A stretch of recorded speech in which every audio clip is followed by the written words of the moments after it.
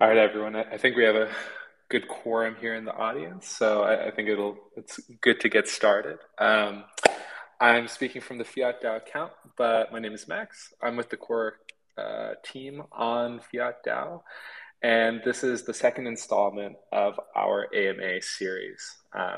So, for those who are familiar, we launched the Fiat DAO about a month ago now.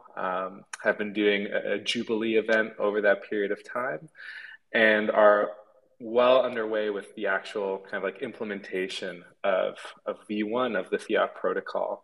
And so we're excited to be hosting an AMA series that we kicked off last week with Notional. Tonight we have David from Tempus, and we'll be looking to do these throughout December and January in the lead up to the launch of our V1 product. Um, for those who aren't familiar, what we're building at Fiat is a protocol that will allow users to access leverage on their fixed income assets. So when you think about fixed income assets in DeFi, these are, the ones that you might find from a protocol like Tempus, from Barnbridge, from Element, from Notional, essentially just, guarantees of yield of some sort at a given point in the future. And we're excited to have Tempus with us tonight to talk about their specific implementation of this more general concept and how they got there. So without further ado, I think David is on the line with us. Yep, I'm here. Can you guys hear me? Yes. Okay, Thanks. perfect. Yeah, thanks very much for organizing this. It's actually we have quite a few AMAs this week because our mainnet launch is just coming up next week. So, but it's good to talk to more people anytime. Of course, and we appreciate you making the time to kind of chat with our community as well. Yeah, no worries. Happy to do it. To kick things off, David, would you be able to tell us a little bit more about your background? Yeah, sure.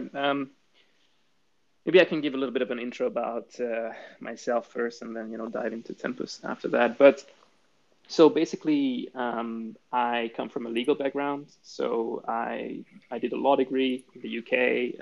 After that, I went to do my training contract at a big law firm in London. Did that for a couple of years, and after that, I moved to Tokyo. I did mostly derivatives and structured finance related work for the big banks and for big hedge funds, mostly structuring their investments and coming up with more exotic derivative structures to kind of match their needs. Um, I did that for a couple more years, and then I left sort of the legal world, and then I joined an interoperability startup called Interlay, who are at the moment building the Bitcoin Polkadot bridge. I worked for them as head of operations for a while, and then we started off Tempus together with my co-founder in April this year. That's awesome. What made you make the transition from the more traditional background to Interlay in the first place? I think it was just like kind of the usual thing. Like if you're working a traditional finance job at a big corporation or at a big law firm, it's usually the same kind of thing. So you end up doing kind of repetitive work over time. And then I think I realized kind of early on that DeFi is here to stay, and I was looking to make a move at that point. Got it. Was the decision to launch Tempest kind of informed about what you were, doing personally in crypto in like 2020 with DeFi Summer, or did you have kind of the urge to build something like Tempest for a while and then you I think realized it was now time? Yeah, I think it was kind of like a match between my previous experience and also something that was, very much needed at the time. Um, I did like a lot of work in interest rate about like interest rate swaps and in general interest rate derivatives. A lot of hedging transactions, other, interest rate derivatives, mostly OTC stuff.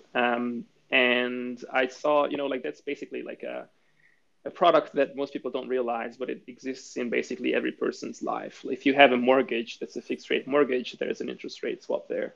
If you're getting a fixed yield on any of your, in your bank account, for example, there's a good chance there's a swap involved, but you don't know about it. In the similar sense, like I thought, DeFi, this area is not yet developed. I haven't really seen too much institutional need for this yet at the time. Since then, it's kind of developed quite a bit. But I thought it was like a good match between my previous experience and also my interest in crypto to start up a project like this. Definitely. And for folks who aren't familiar just yet, would you mind giving a high-level overview of how Tempus is able to offer fixed yields? Sure. So Tempus at its heart is basically a future yield tokenization protocol. What that means is what we do is we lock yield-bearing tokens that accrue some form of variable yield. So for example, staked ETH is going to be our primary focus in the next month, basically. We take that token, we lock it into a contract with a certain maturity date, and then we create 2 zero coupon bonds out of that yield-bearing token. We create the principal token that is a zero coupon bond that matures to face value. So it matures to the amount that you put in at the start. And we also tokenize the future yield in the form of the yield token, which is also a zero coupon bond that basically matures to the amount of interest that accrues on each unit of principal between the date of your deposit and the end date of the pool. So out of basically one primitive, we create 2 new ones, 2 zero coupon bonds. One is basically, it matures to a known value. The other one matures to an unknown value, right? After that, what we do is we allow users to trade these 2 primitives against each other.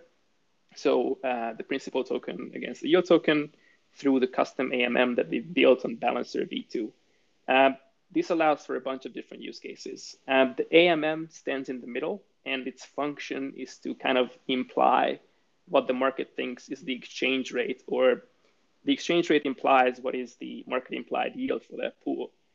Because of how principal and yield interact with each other in the real world, you can look at the ratio between the two in respect of a pool to figure out what the market thinks is going to be the yield, right?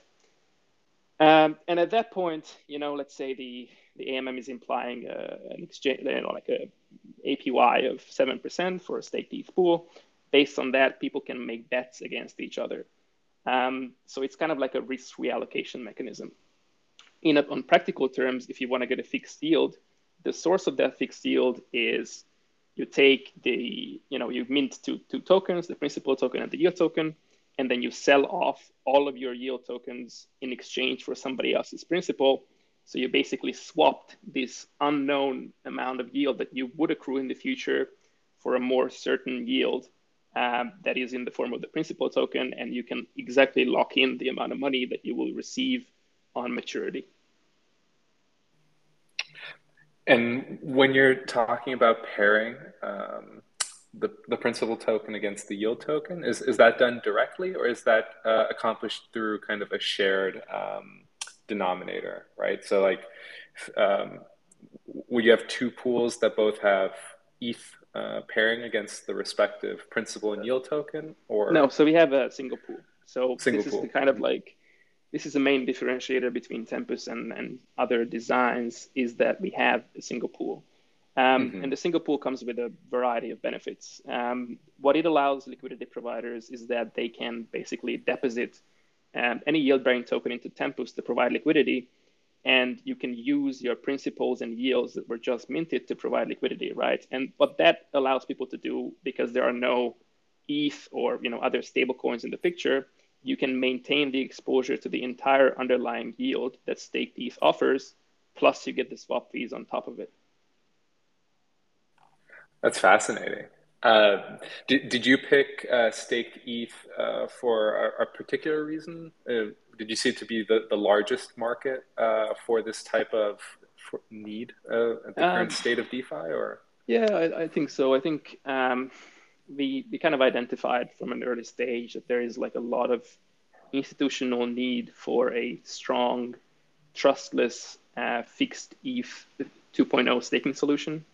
At the moment, that product doesn't exist, and we're trying to fill that gap first. Obviously, like Lido, I think at this point they have something like $7 billion locked in a single pool. So the market opportunity is there to kind of try to capture, a significant percentage of that right from the start. And we also had a very close collaboration with Lido. We have a grant that we received, and they continue to support us. So I think like that was like a good first target for us. But that being said, for the next pools, we're going to have high yielding stablecoin pools, Rory Capital, Euro integration, and everything else will come out over the next couple of months. Got it. Do you see the users of these staked ETH pools kind of being, is it more of an institutional versus retail narrative, or do you see kind of users from all different backgrounds, finding a reason to go long or short, so to speak? Um, I think it's kind of a mix. It's really difficult, just because of the nature of the industry that we work in. It's really difficult to say which user is who's an institution, who's a whale, who's a retail user. But I think mainly, I mainly see a need for fixed rate staking on the institutional side. But for basically any other yield, I think now the market is kind of shifting.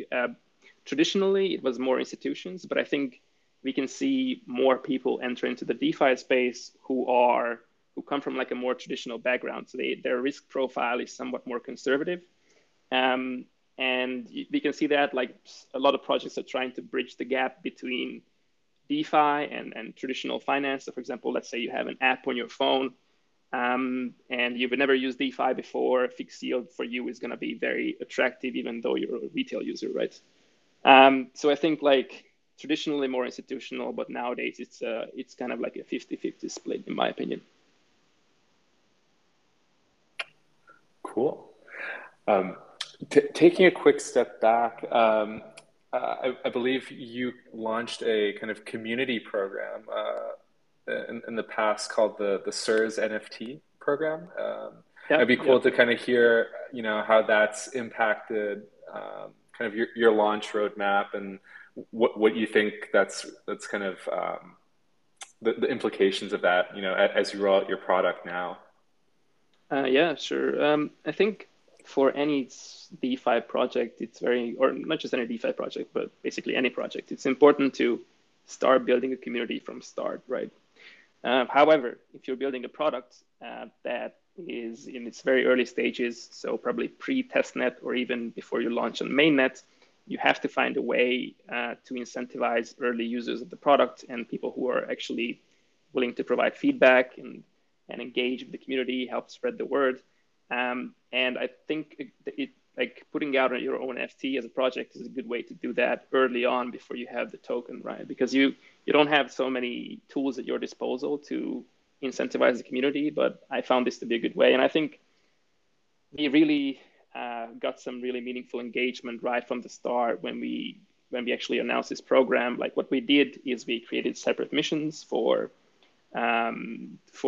basically like a mission 1 to 10, and then what people could do through that is participate in each mission, and then there was a reward, maybe a draw, maybe for doing something, writing a Medium article, doing just things like that. It really helped spread the word, and I think other projects who are at a similar stage as what we were maybe a few months ago, it's definitely something worth considering.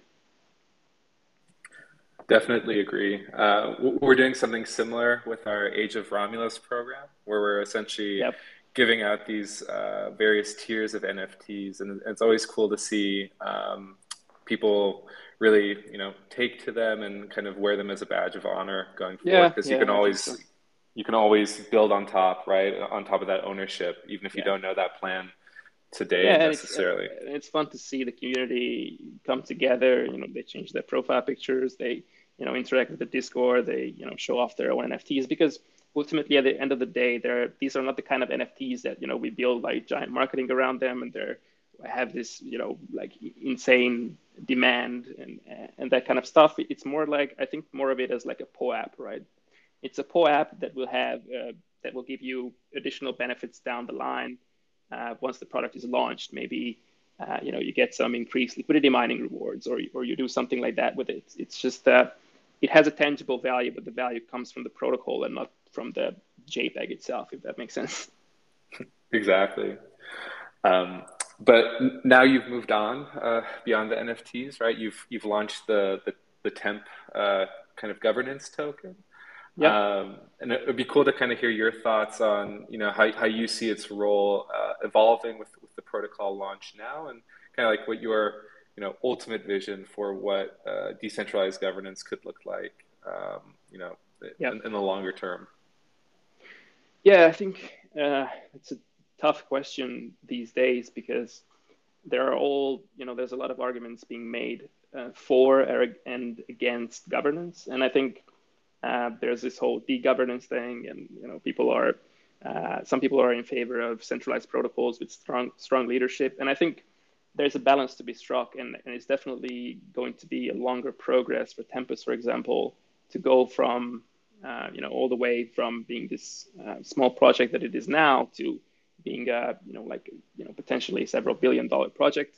And it is kind of our job as a team to make sure that the transition from this small protocol until we get there in a couple of years, the transition is very smooth, right? And decentralization comes in play throughout the whole process. What we need to do is make sure that we get the community involved with important decisions starting now, and then completely hand over the control and basically make the protocol immutable towards the end of this period. But I think like it's kind of a tough process at the moment, because we can think about various different forms of decentralization. We can talk about snapshot. We can talk about on-chain voting and everything else. And everything, I think there are so many different approaches out there that even where Tempus goes can potentially change in the future. Definitely agree with you there. I think, a lot of the argument around whether decentralization is possible is just a lot of people having different opinions on what needs to be decentralized and when. And I Yeah, think, yeah. taking this approach of a good faith effort to do so where possible and when possible is the only way you actually get to an end state, right? It's hard to decentralize everything at once. Yeah, especially at the early stage, like when you're just starting out, the protocol needs some strong leadership to first of all hold the whole thing together, and also to decide on these strategic points, like which protocol are we going to integrate with first, what's the product look like, what is the UX, put together the team, everything else, and then over time, we can transition to decentralization. But I think in the beginning, it's important to have some leadership in the project. Definitely. And kind of on that topic of the temp token, you're currently launching a program with Alchemist, kind of using their Crucible platform. And I had previously not been aware of Crucible. I don't know Yeah. how many people are, and so it would be great to hear your kind of thinking and kind of participating in that, and what it even is. Right. I think like a good place to start here is like our collaboration with Balancer, which is where the whole thing kind of started. So we got a grant from Balancer back in summer of this year to build the custom AMM that we designed for the Crucible/Yield token, which, by the way, is a kind of like a custom version of the stable swap implementation of Curve, and it is using scaled balances and ramps up the amplification coefficient over time to account for the decreasing volatility between the principal and the yield token, and make sure that the price impact and the slippage for the trades is optimal from the beginning to the end of the pool. So we got a really good relationship with Balancer. We have a grant with them, and then they helped us bring this project to life basically through the AMM. And then after that, we actually did a Balancer LBP as well, which is how we launched the token when we found out about the Alchemist team, who are the team behind the Copper launch platform. And then we were impressed by their professionalism and security, and and everything else, and it really worked out well for us. So when we thought about ways in which we can implement some form of staking for users so that we can reward them before the actual staking comes online, later, probably early next year, then we thought of various ways in which we can do that, and we thought like incentivizing a balancer pool with 80% temp and 20% ETH was the best way to do it. And that's what we did. So, the Crucible program basically is similar to other reward programs, but the Crucible itself is a very unique product. And what it is basically is a smart contract wallet, right? That's built into an NFT. So it's kind of like a cool little thing. And I think there was a lot of synergies between the two projects, so we could easily and very seamlessly put the whole thing together. Awesome. Yeah, it's great to see how informed Tempus has been to date by kind of initiatives by other projects, right? Because between Lido and Balancer, I feel like that's impacted how you've both designed the platform and are rolling it out now. Yeah, I agree. And I think like one of the big benefits that in general Tempus has is just this ability to integrate with any other form of yield, right? So in terms of our rollout strategy, Lido is first, but then Rari is next, and then Yearn is next, and then Aave, Compound, like any form of staking, we can just basically build a fixed rate solution very easily. And then I think like it's part of the longer term plan for Tempus to do so, and then continue to do so throughout the next couple of years. Yeah, that's the way DeFi is going, right? It's building on top of folks who've come before and Yeah, kind of exponentially unlocking more and more utility as you go, right? yeah, that's right. Well, David, I mean, thanks so much for joining us tonight. Usually, I try to end these calls with kind of just more personal questions about your view on DeFi, where it went this year, and what's really exciting you for next year, outside of Tempest alone. Yeah, I think like there are a couple of things to keep an eye on. I think GameFi is having some incredible traction right now. That kind of shows in the valuations, but it doesn't necessarily show in all cases in terms of the users. So I think it will be interesting to see and try to follow if the user numbers will catch up with the valuations. So I think like that's one exciting thing to keep an eye on. I think in general, the fixed yield space in DeFi is going to grow tremendously. We see like a lot of institutions entering the space. So I think the demand for fixed yield will probably skyrocket. At least that's my initial assumption about it. And we see this because the ETH 2.0 merge is still kind of a little bit far away. I think we will see an increasing amount of traction on, first of all, other layer ones, and also on layer two. So I'm kind of excited to see what's going to happen there. Definitely. Well, I think the last thing we'd like to do here is open up for questions from the audience. So if anyone wants to ask David a question, feel free to raise your hand and I'll select you as a speaker.